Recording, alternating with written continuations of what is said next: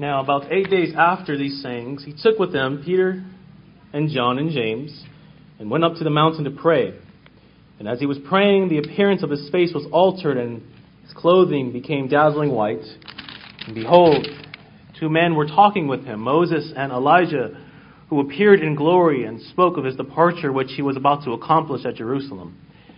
Now Peter and those who were with him were heavy with sleep, and when they became fully awake, they saw his glory and the 2 men who stood with him.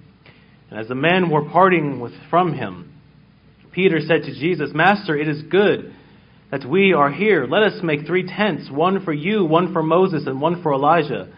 Not knowing what he said. As he was saying these things, a cloud came and overshadowed them. And they were afraid as they entered the cloud. And a voice came out of the cloud saying, This is my Son, my chosen one. Listen to him. And when the voice had spoken, Jesus was found alone. And they kept silent and told no one in those days anything of what they had seen. Let's pray. Our great God and Father, be with us now by your Spirit. Be with the preacher. Be with those who are hearing God's word. In Christ's name we pray. Amen. You may be seated.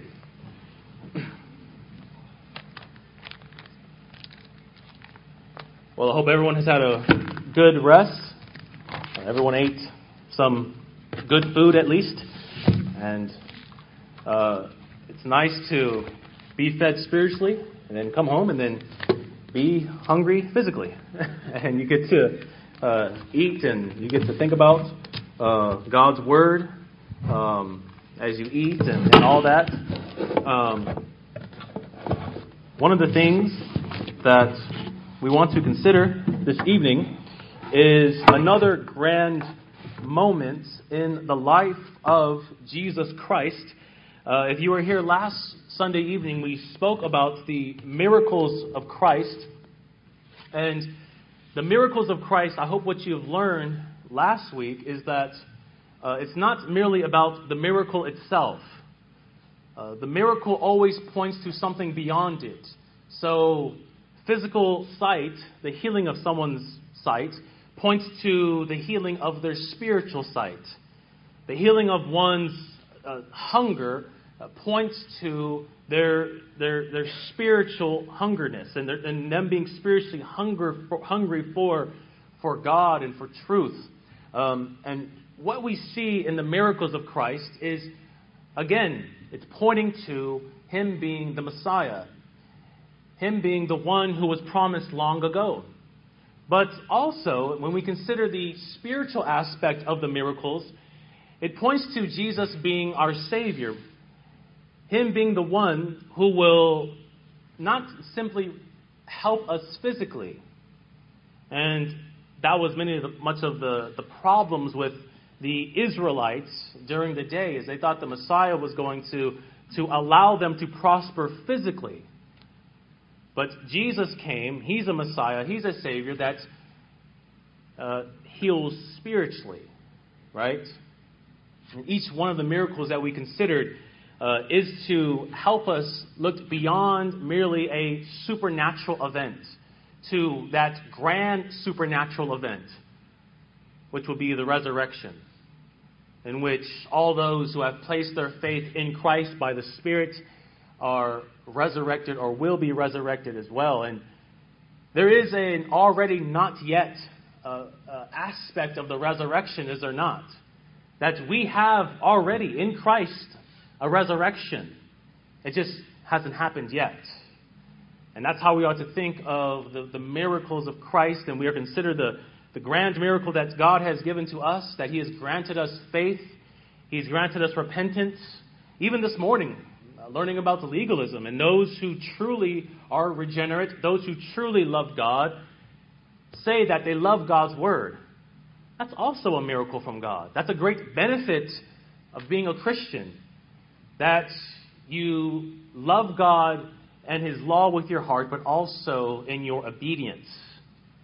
So tonight, we want to consider as Ian Hamilton says, an epochal moment in the life of Christ. There are many epochal moments in the life of Christ. The virgin birth, the baptism of Christ, the temptation of Christ, the crucifixion of Christ in the Garden of Gethsemane, that's seen there, at his death, at his resurrection, his ascension. But the Transfiguration is a grand epochal moment in the life and ministry of Christ. And I wonder, how much thought have you ever put into the Transfiguration of Christ?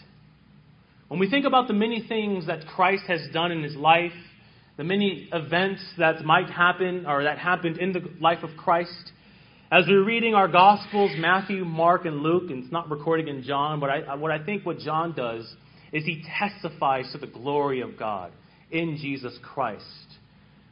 When we think about what Christ has done in his life, where do we rank, where do we put the transfiguration of Jesus Christ? So this evening, I want to consider the transfiguration of Christ in our series in Christology. And I think I have 5 points, maybe 4, but they're somewhat short, and we're just going to take this scene, look at some of the implications, what's going on, what it means for not only what it means for Jesus, but also what it means for us, right? So let's consider the first point, and that is the setting. The setting. If you're there in Luke 9, you can just keep your Bibles open there. Luke 9, verse 28 says this: Now about 8 days after these sayings, he took with him Peter and John and James and went up to the mountain to pray. Now, in order for us to understand the Transfiguration and what happens in this event, like all things, we must know the background. We must know what's going on, the events that are leading up to the Transfiguration. And that's how any good biblical theologian reads their Bible. In fact, any good Christian. They are to understand the context, understand the background of what's happening. Notice Luke says about 8 days after these sayings. Now, this begs the question, what are these sayings that Luke is referring to? Luke says after 8 days after these sayings, this happens. So what are these sayings that Luke is referring to? Well, Luke is referring to all of what Jesus has said leading up to the Transfiguration. All the things that Jesus has said leading up to the Transfiguration. And there's 3 sayings in particular that help us understand better the Transfiguration. The first saying was recorded for us in Luke 9, verses 18 through 20. It reads, Now it happened that as he was praying alone, the disciples were with him, and he asked them, Who do the crowds say that I am? And they answered, John the Baptist, but others say Elijah, and others that one of the prophets of old has risen. Then he said to them, But who do you say that I am? And Peter answered, The Christ of God. The second saying is recorded for us in verses 21 and 22 of that same chapter. It reads, And he strictly charged and commanded them to tell this to no one, saying, The Son of Man must suffer many things and be rejected by the elders and chief priests and scribes, and be killed, and on the third day be raised. And the third saying is found for us in verses 23 and 27 to 27. It reads, And he said to all, If anyone come after me, let him deny himself and take up his cross daily and follow me. For whoever would save his life will lose it. But whoever loses his life for my sake will save it. For what does it profit a man if he gains the whole world and loses or forfeits himself? For whoever is ashamed of me and of my words, of him will the Son of Man be ashamed when he comes in his glory and the glory of the Father and of the holy angels. But I tell you, there are some standing here who will not taste death until they see the kingdom of God. These 3 sayings of Peter's confession that's found in verses 18 through 20, Jesus' prediction in verses 21 and 22, and Jesus explaining the conditions of discipleship create for us the context of the Transfiguration. In verses, all of these, in order for us to understand properly the Transfiguration, we must understand what's happening from verses 18 to 27 of Luke 9. Because all of these things are seen at the Transfiguration. Christ asks his disciples, "Who do you say that I am?" Peter responds rightly, "You are the Christ of God. You are the Son of the living God." Well, what happens at the Transfiguration? He sees the Son of God in all of his glory. He says in verses 21 and 22 that the Son of Man must go to Jerusalem and suffer many things. The disciples don't want to hear it, but what happens at the Transfiguration? A voice comes. The Father says, "This is my Son, listen to him." And then also we see verses 21 and 27 fulfilled as well, or exemplified, where the glory of the Son is seen, the glory of the Father is seen, as the Father comes in that glory cloud. So you might ask, what is the point of knowing the background of these sayings? Well, it teaches us that the Transfiguration is not a random event. That the Transfiguration is an intentional event. That the Transfiguration must not be divorced from what's happened prior, but also what's going to happen in the following chapters. It's an event that must be seen in the entirety of God's redemptive story. Just as we learned last week concerning the miracles of Christ, how we aren't to divorce the miracles from God's redemptive story, right? They all play into God's redemptive story. Well, the Transfiguration as well plays into God's redemptive story. So that is the background for the Transfiguration. But another question that arises is, but where exactly does this event take place? Where does this event take place? We know the background, but where does it take place? And Luke says in verse 28, it takes place on a mountain. A mountain. And in the Bible, if you've ever read the Bible from cover to cover, you will notice quickly that very significant things happen on a mountain. The Garden of Eden, it is said that it sat on a mountain. Abraham shows his willingness to sacrifice Isaac and then encounters God on a mountain. God appears to Moses and speaks to him from the burning bush on Horeb, the mountain of God. On Mount Sinai, Moses ascends in a cloud to meet God. The law is delivered from a mountain. Elijah does his best work on a mountain. It was on a mountain that Jesus refuted Satan's temptations. He ascended into a mountain from the Mount of Olives as he ascended to the right hand of the Father, Jesus did. Jesus preached the greatest sermon ever preached on a mountain. So when we read in Luke 9 that Jesus took a few of his disciples up a mountain, that should immediately grab our attention because only significant things happen on a mountain. Let's consider the second point, and that is the three witnesses. Again, verse 28 says, "Now about 8 days after these sayings, he took with him Peter and John and James and went up to a mountain to pray." Now, one question that arises from verse 28 is, why does Jesus choose Peter, James, and John? Why does Jesus choose only Peter, James, and John? Why didn't Jesus take all of his disciples up? But why only Peter, James, and John? Well, some have come up with various theories that Peter, James, and John might be considered what is known as Jesus' inner circle. Those are the ones that are closest to Jesus. I personally don't buy that argument, but that's one theory. Some have argued that Jesus took Peter, James, and John because they best represent the disciples as a whole. What they mean by that is Peter was the oldest and John was the youngest. So in terms of age, they represent the disciples. I think a better reason why Jesus took Peter, James, and John is because of what Deuteronomy 19:15 says. It reads, "A single witness shall not rise up against a man on the account of anything or any sin that he's committed. On the evidence of 2 or 3 witnesses, a matter shall be confirmed."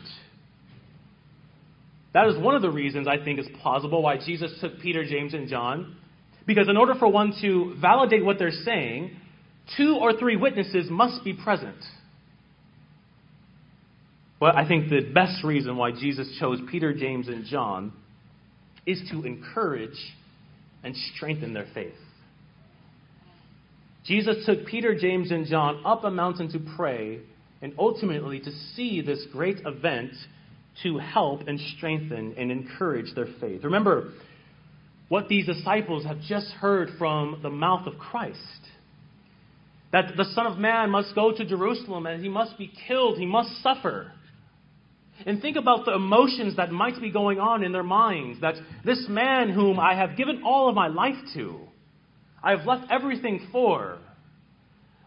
I've been following him for 3 years, and now he's telling me that he must suffer and die. Think about what they think of who the Messiah is to be. The Messiah is not to be one who is to suffer and die. The Messiah is one who's supposed to be a political conqueror. He's supposed to rule with a mighty fist, sit on the throne of David. This is not who we envisioned that the Messiah would be. But Jesus also says he will rise from the dead. You see, they're focusing merely on, I'm going to die, and not but I'm going to rise again part. And the Transfiguration gives to his disciples reason to hope for the latter. That yes, although the former, I must suffer and die, is something that should strike them at their heart. They also should be overwhelmed with joy and encouragement because Jesus says that I will rise from the dead. But ultimately, what we can say is Jesus chose Peter, James, and John because he's displaying something about who he is. When we think about Jesus Christ, we tend to think that he is the Messiah, which he is. That he is the great prophet, priest, and king, which he is. That he is the eternal Son of God, which he is. But we must not forget that Jesus Christ is a pastor. That Jesus Christ is the great pastor of the church. Just as he's the great deacon of the church. He's the great pastor of the church. And what we see in Jesus taking these 3 disciples up this mountain to pray is that he's showing his pastoral heart. He's showing his pastoral care because he knows what they are going through. He knows what's in their minds. And to help, I guess, maybe relieve their stress a little bit, he takes them up a mountain to show them the greatest thing that they will ever see in their lifetime. Now notice that Jesus doesn't take his disciples up to a mountain to preach another sermon. That's what Jesus commonly did with his disciples. That he would go up to a mountain and he would teach and he would preach to them. Jesus doesn't preach to them a sermon here. And they might have thought that here we go again. We're going to go up to this mountain and we're just going to pray and then he's going to teach us some things.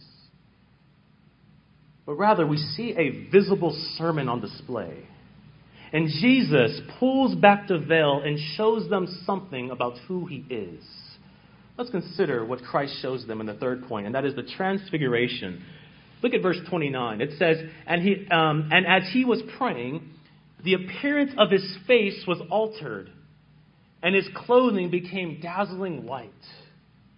Now imagine that scene. If there is any time when you read the Bible where we are to just stop and with our best imaginations think about what's happening, this would be one of the moments. I mean, vivid imagery that the Bible gives to us here, that Christ's appearance was altered, his face was altered, and his clothing became dazzling white. Now, notice the text says, while Jesus was praying, he was transformed. And what this simply means is for a moment, the glory of Christ was put on display. It was as if the veil of the Holy of Holies was just ever so slightly moved to the side. And just for a brief moment, Peter, James, and John saw Jesus Christ before he took on flesh. Imagine that. All they've ever known is Jesus Christ, the man. Going up the mountain, they saw the backside of Jesus Christ. And the Bible says, or Luke 9 says, that they fell asleep while praying. And then they wake up and see this appearance of one whose face is shining like the sun. The Transfiguration is almost alike to the picture that John gives to us in Revelation 1:16. That in his right hand he held 7 stars, and from his mouth came a sharp 2-edged sword, and his face was like the sun shining in full strength. None of us, even with the best glasses on, can see the sun directly shining in full strength. So imagine the glory of Jesus Christ as this event takes place. This is sort of what Peter, James, and John saw. They saw the glory that laid behind the outward vesture of the true humanity of Christ. It was as if you take the true humanity of Christ and if you just poked 1, 2, 3 little holes through it, and the glory of Christ is bursting through. Now, when we consider the glory of Christ and Him transforming into the glory transforming into this way, that doesn't mean that Jesus transformed into something that He wasn't prior. It doesn't mean that Jesus transformed into something that He wasn't already. Rather, Jesus Christ was transformed into what was already there. You see, when the eternal Son took on flesh, what He did was the brightness of His glory was veiled by His human nature. Think of maybe a pot, or that's a pretty thick pot that's black that covers a light. You can't see the light anymore. That's a liken to what happened in the incarnation. The brightness and the radiance of the Son's glory was veiled. It wasn't left on the throne of grace. He never removed it, because God can't remove His glory. But He can veil it in order for us to see Him in an accommodated way, in an accommodated form. The Transfiguration of Christ helps us answer the question that Jesus gave to His disciples. It helps answer the question that Herod asked. Who is this man? Isn't that what Jesus asked the disciples? Who do you say the Son of Man is? And what we see at the Transfiguration, Jesus shows who He is. That at this time, He is not the suffering servant of Isaiah 53, who men hid their faces from. Peter, James, and John had to hide their face because they could not look directly at the Son's glory. Now let's consider the fourth point, and that is the 2 witnesses. Verse 30 say this, "And behold, 2 men were talking with Him, Moses and Elijah." Moses and Elijah. Now, to set the scene for us, what we have is Peter, James, and John are asleep right now. They fell asleep praying, which ultimately points to their spiritual soul. They're spiritually dull. But they fall asleep praying, and Jesus transformed, and the glory that He's always had is bursting through. He's shining like the sun in its full strength, and standing beside Him are those 2 great Old Testament figures, Moses and Elijah. Now, this again begs the question, why Moses and Elijah? Why not maybe Adam and Abraham? Right? Why not Isaiah and Malachi? Maybe Enoch and Eve. I don't know. But why Moses and Elijah? Now, there are a number of reasons why Moses and Elijah are there, and it could take me I can do a whole sermon just on the various reasons and go into the Old Testament and all that. But I think the most significant reason why Moses and Elijah are on the mountain with Jesus Christ is because of what they represent. What they represent. Moses is the great lawgiver. In fact, the scriptures refer to the law as the law of Moses. Not that it's Moses' law, it's God's law. But the law comes through the mediation of Moses.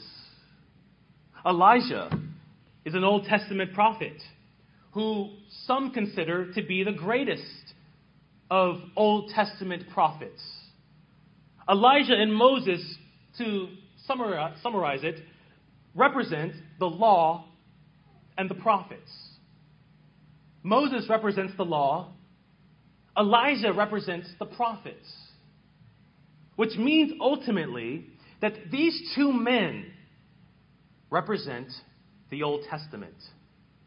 These two men represent the Old Testament.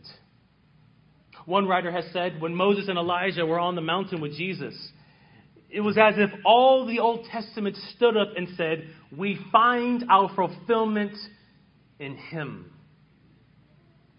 And as these two great figures of the Old Testament are on the mountain with Christ, notice what verse 31 says about what they were doing there. This is remarkable. It reads, who appeared in glory and spoke of His departure, which He was about to accomplish at Jerusalem. They're not talking about what heaven is like. They're not talking about the great things that happen in the Old Testament. But they're talking about His departure. Here Luke says that Moses and Elijah showed up on the mountain with the glorified Christ to speak about what's going to happen in the coming days as Christ enters and makes His way to Jerusalem. They were discussing with Christ what He was going to accomplish. Think about that. The two great figures of the Old Testament are speaking to the great figure of all of the Bible about the events that are going to happen.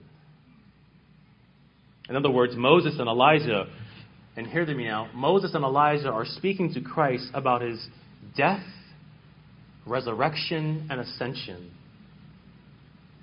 Moses and Elijah are speaking to Christ about His death, resurrection, and ascension.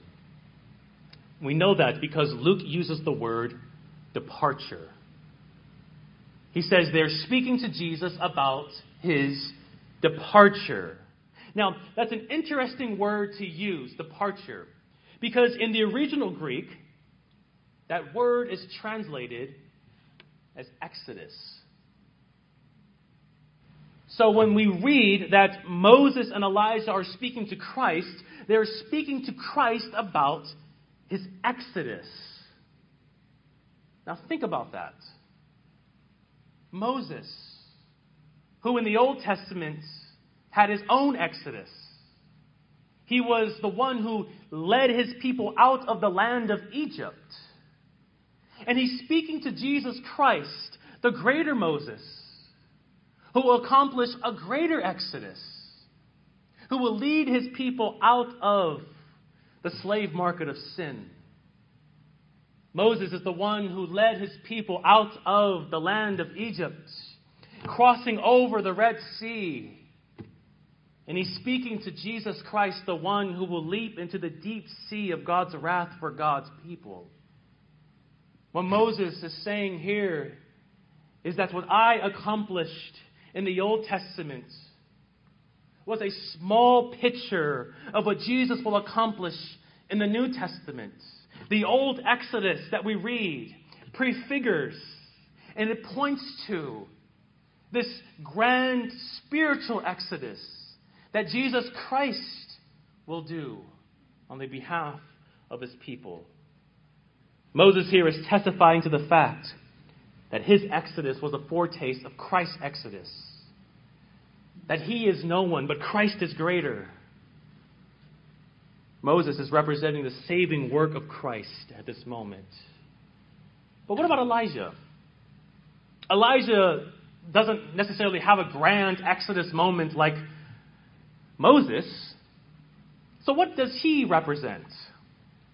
Well, Elijah represents the ascension of Christ. The ascension of Christ. When Jesus Christ goes up bodily to heaven, the ascension of Christ. Other than Enoch, what other figure in the Old Testament was taken up bodily to heaven? Elijah. Elijah did not see death. Elijah didn't see a grave. Elijah was caught up in a whirlwind and was taken to heaven. Elijah, what we see in his ascension to heaven, prefigures Christ's ascension to heaven. Him not tasting death prefigures Christ and him going up to heaven. So why Moses and Elijah? Because they best represent the events that will take place when Christ goes to Jerusalem. His death, resurrection, and his ascension. And these two saints were on the mountain with the glorified Christ. And we read that Peter, James, and John suddenly wake up from falling asleep. And Peter, in typical Peter fashion, puts his foot in his mouth. And he says what he shouldn't say. I mean, Peter, he reminds me of, if you ever watched the movie, he reminds me of the Godfather, Sonny. You know, when Vito looks at Sonny and says, what are you doing? You never talk out of place. Never talk when you are said not to talk, right? Peter says in verse 33, Master, it is good that we are here. Let us make 3 tents, one for you, one for Moses, and one for Elijah. He says, look at what's happening here. Look at this grand event. Now, there's 2 things that Peter is doing. First, Peter is being selfish. Because he says, forget my brothers down there. Let's build a kingdom here. We have Elijah, we got Moses, we got Jesus. Let's set up 3 tents. Let's just live here. We ain't got to worry about those 8 disciples down there. And also him knowing all the things that Jesus Christ told him that he must do. That he must suffer and die. He says, we don't have to do all that. We can just stay up here. But also, we see that Peter, in saying let's set up 3 tents, he's marginalizing, he's downplaying the deity of Christ. When he says let's build 3 tents, what he's essentially doing is he's putting on par Jesus with Moses and Elijah. He's saying Moses and Elijah are on your level. So let's make 3 tents. He's marginalizing and he's downplaying who Jesus Christ is. He doesn't realize that Moses and Elijah are not there to show that they are equal with Jesus, but rather they are there to show that Jesus is superior over them. He's so blind. I think personally, he is caught up more in seeing Elijah and Moses rather than seeing Jesus. Moses and Elijah are there to show that all of their work is fulfilled in Jesus Christ. Peter's suggestion reveals the weakness of his spiritual soul. That he saw the glory of the Son of God. He just confessed that you are the Son of God. And by his words, he's lessening the glory of the Son of God.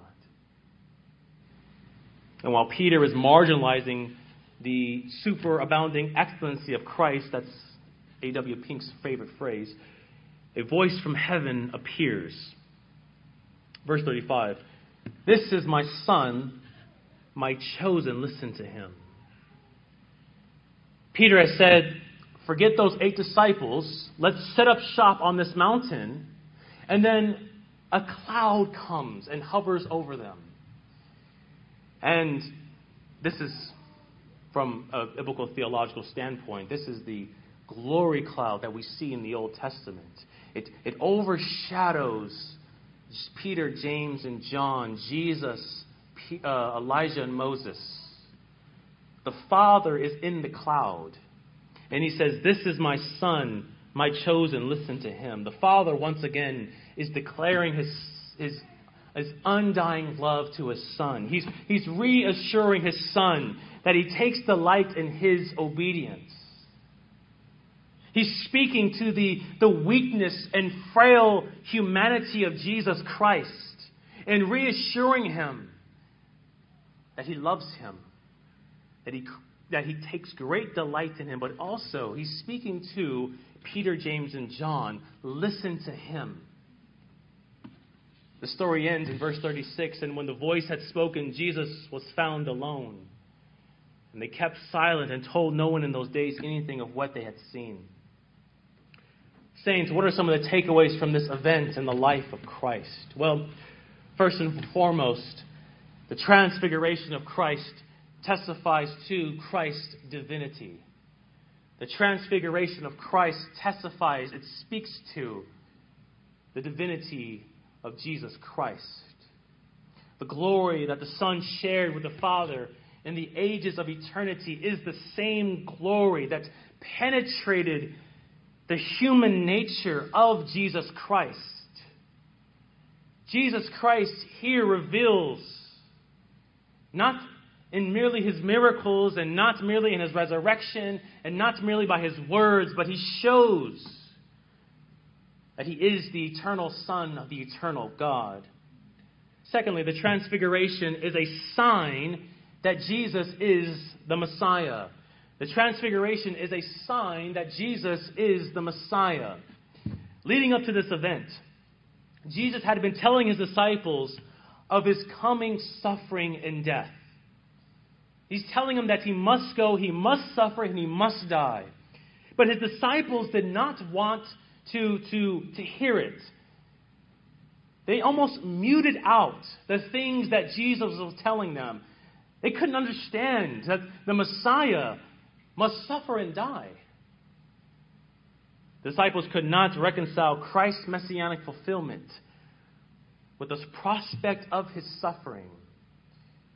So in the Transfiguration, Jesus is revealed to them in all of his glory, so that they might see and be assured that he is who they already confessed him to be, the Son of God. And lastly, the Transfiguration was to show that all of the Old Testament was being fulfilled in Jesus Christ. The Transfiguration is to show that all of the Old Testament is being fulfilled in Jesus Christ. Remember, the Father says, "This is my Son, my chosen. Listen to him." Now stay with me here. What are Moses and Elijah? The prophets. And what was Israel's obligation to a prophet?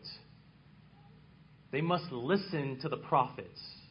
All of what the prophets say. So in the Transfiguration, the Father is declaring that Jesus Christ is the final prophet. Because he says, not listen to Moses, not listen to Elijah, listen to him. Listen to Jesus Christ. You don't need to listen to Elijah. You don't need to listen to Moses. You need to listen to Jesus Christ. Isn't this what the writer of the book of Hebrews says in chapter 1, verses 1 and 2? Long ago, at many times and in many ways, God spoke to our fathers by the prophets. But in these last days, he has spoken to us by his Son. That verse right there, those two verses, go hand in hand when we consider what the Father says from heaven, who he's saying it to, Jesus Christ, and who's standing next to Christ, the great prophets of the Old Testament, Moses and Elijah. So friends, these are the three takeaways that we are to walk away with when we consider the story of the Transfiguration. But in closing, how should we live in light of this lesson? How should we live in light of this lesson? Well, as we consider the Transfiguration of Christ, there's two things that this event teaches us.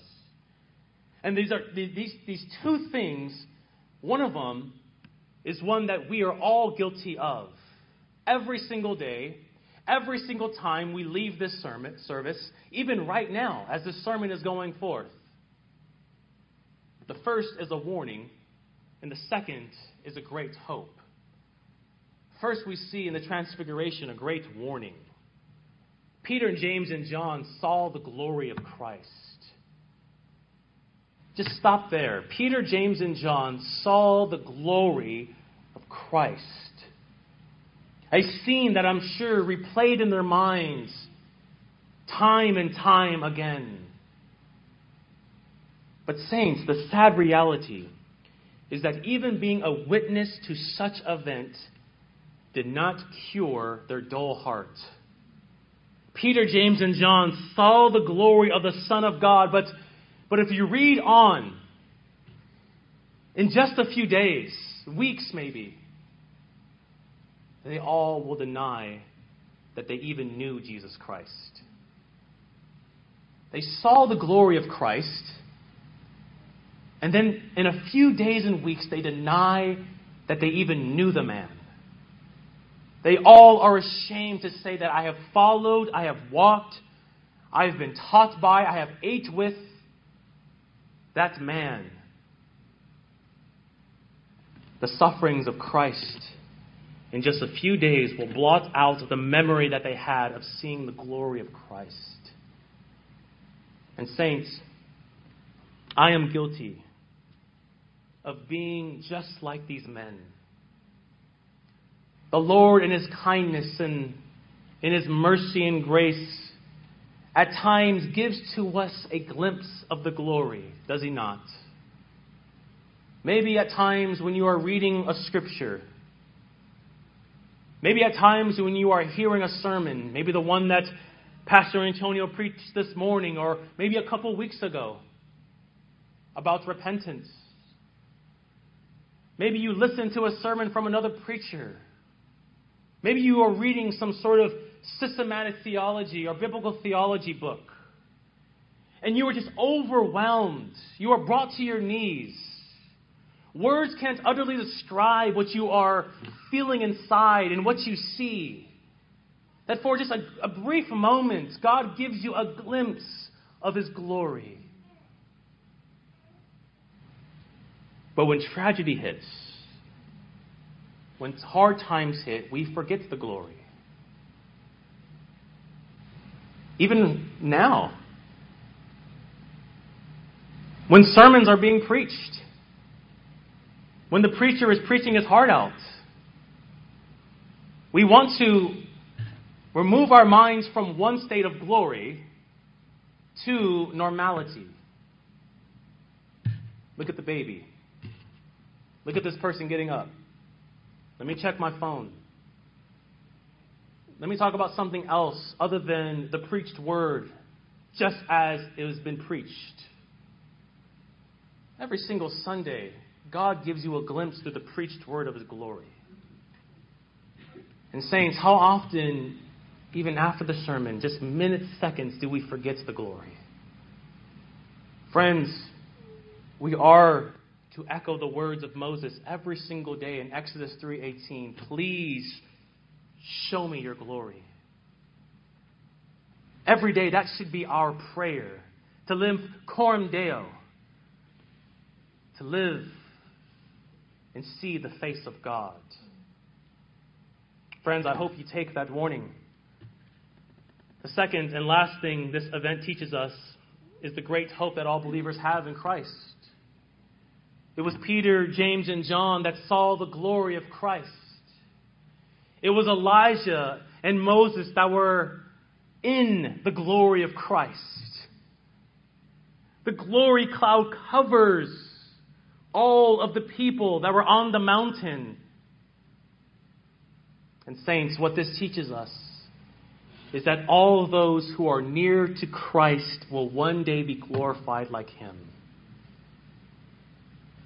That all those who are close to Jesus Christ will be glorified like Him. Peter, James, and John, they saw this glory. Elijah and Moses were in the glory. They themselves weren't glorified, but they were with the one who was glorified. And it teaches us, friends, that one day, the Apostle Paul says in Philippians 3:21, the Lord will transform our lowly body to be like His glorious body. That one day, the glory that Christ has will, like His, burst through our humanity. We will see Him as He is. Why? Because we will be like Him. All those who are united to Christ in faith by the Spirit have a promise when we consider the transfiguration that from all eternity that the Lord's face will shine upon us. That's what the transfiguration teaches us. It teaches us something about Jesus Christ, yes. A great epochal moment in the life of Christ, is it not? But also it teaches us something about what we have in store for us in the life that's to come. So friends, when we think about our bodies and all the things that are failing us, when we think about all the things that hurt when we wake up in the morning, think about the glory that Jesus Christ will give to you on that final day when you will be transformed into the likeness of the Son. Let's pray.